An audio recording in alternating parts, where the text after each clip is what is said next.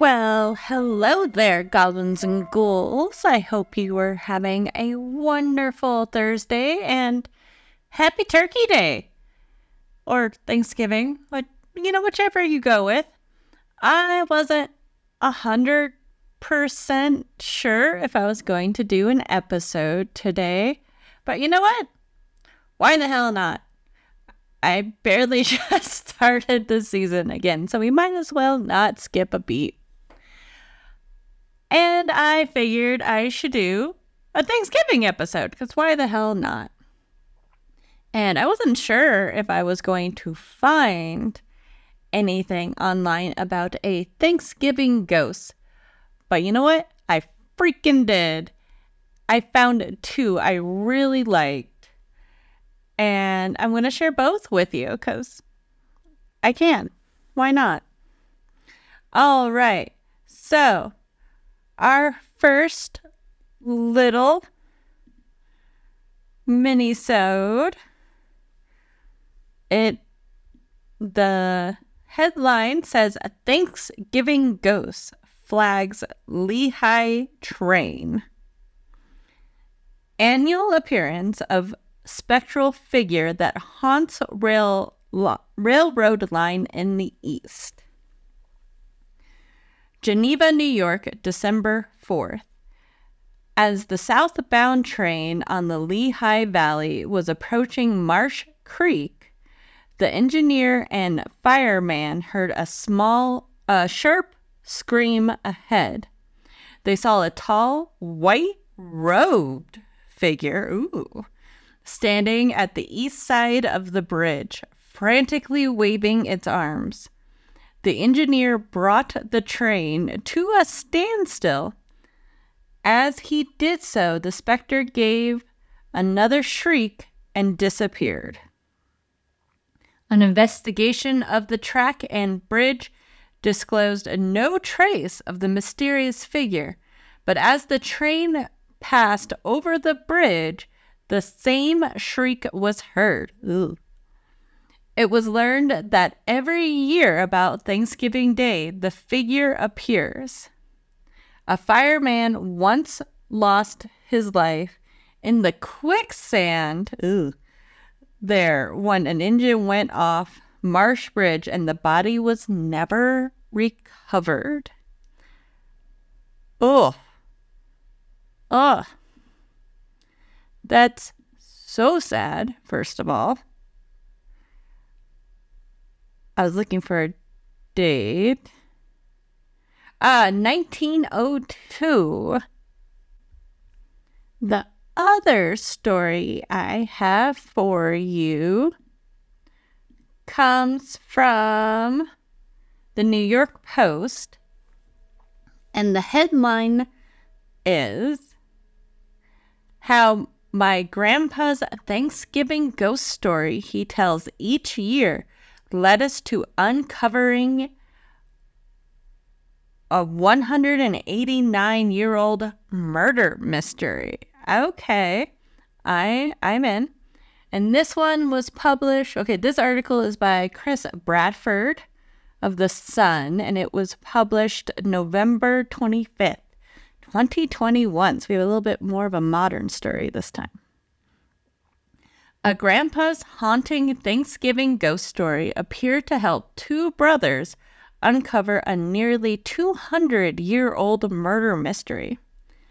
Bill and Frank Watson were told a chilling tale about 57 Irish immigrants who died at a railway site in Pennsylvania during the cholera epidemic in 1832. The area, now known as Duffy's Cut, as the rail workers' boss was named Philip Duffy. It is a stretch of tracks located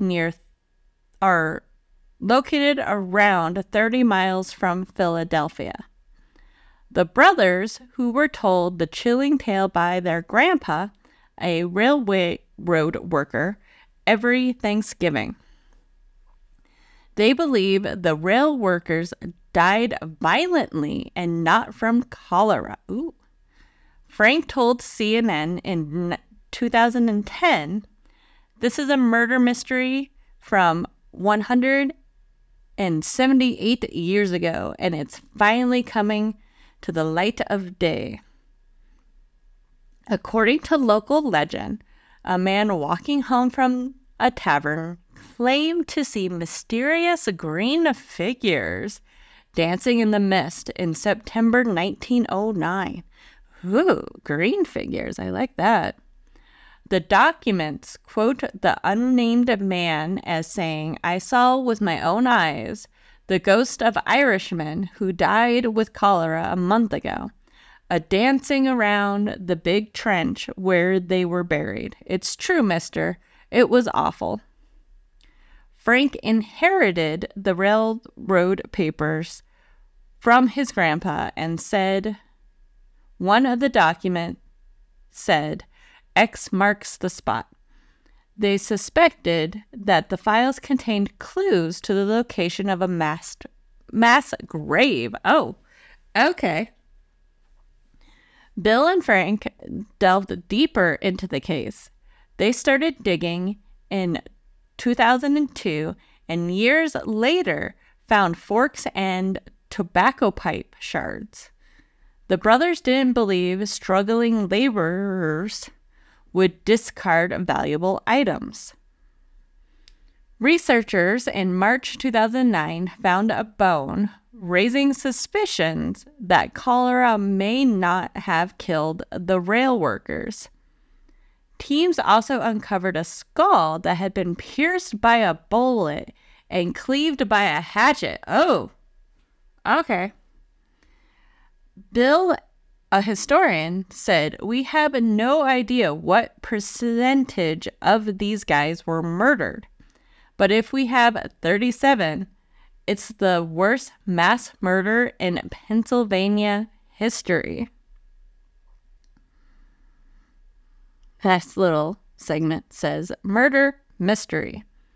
He said the average age of the workers was around 22 years old. Oh, how sad. Forensic anthropologist Janet Mong said the case provided vital clues about the lives of Irish immigrants. She said it was a cruel and rugged existence that characterizes the immigrant experience, and it speaks very broadly of xenophobia that existed at the time. Mong discovered bones from at least 7 skeletons, including 4 skulls. She said one skull has a little divot on it that would have been the side bone of the skull.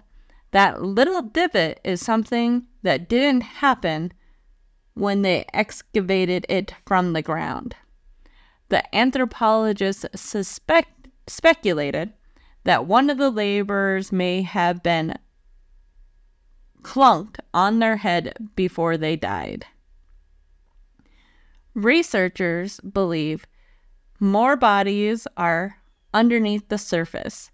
Bill Watson said the coffins had been shut with more than 100 nails per coffin, according to Hidden City. The remains of 5 men and 1 woman from those who died at Duffy's Cut were laid to rest at a ceremony in Pennsylvania in 2012. The body of teenager John Ruddy, who was from County Donegal, was repatriated to Ireland. And a burial took place in County Throne for Catherine Burns in October 2015. Forensics believe that injuries to her skull indicated she had been murdered, the BBC reported. And see, always listen to your grandparents when they tell you weird stuff. There's always some weird kernel of truth. You know, it's Thanksgiving. Maybe you're with family. See if you can dig a couple of those stories out. You never know. Old people like to talk about things. And yeah, if you get something good, email me because, I love to hear that stuff. So, yeah. Happy Turkey Day. I hope you guys enjoy whatever you are doing. I hope you are in a happy place and a safe place, and I hope your family doesn't drive you insane too much. I will see you guys next week with the conclusion of the Alice Crawford Snow podcast episode. So I'll see you guys then. And until then, stay spooky.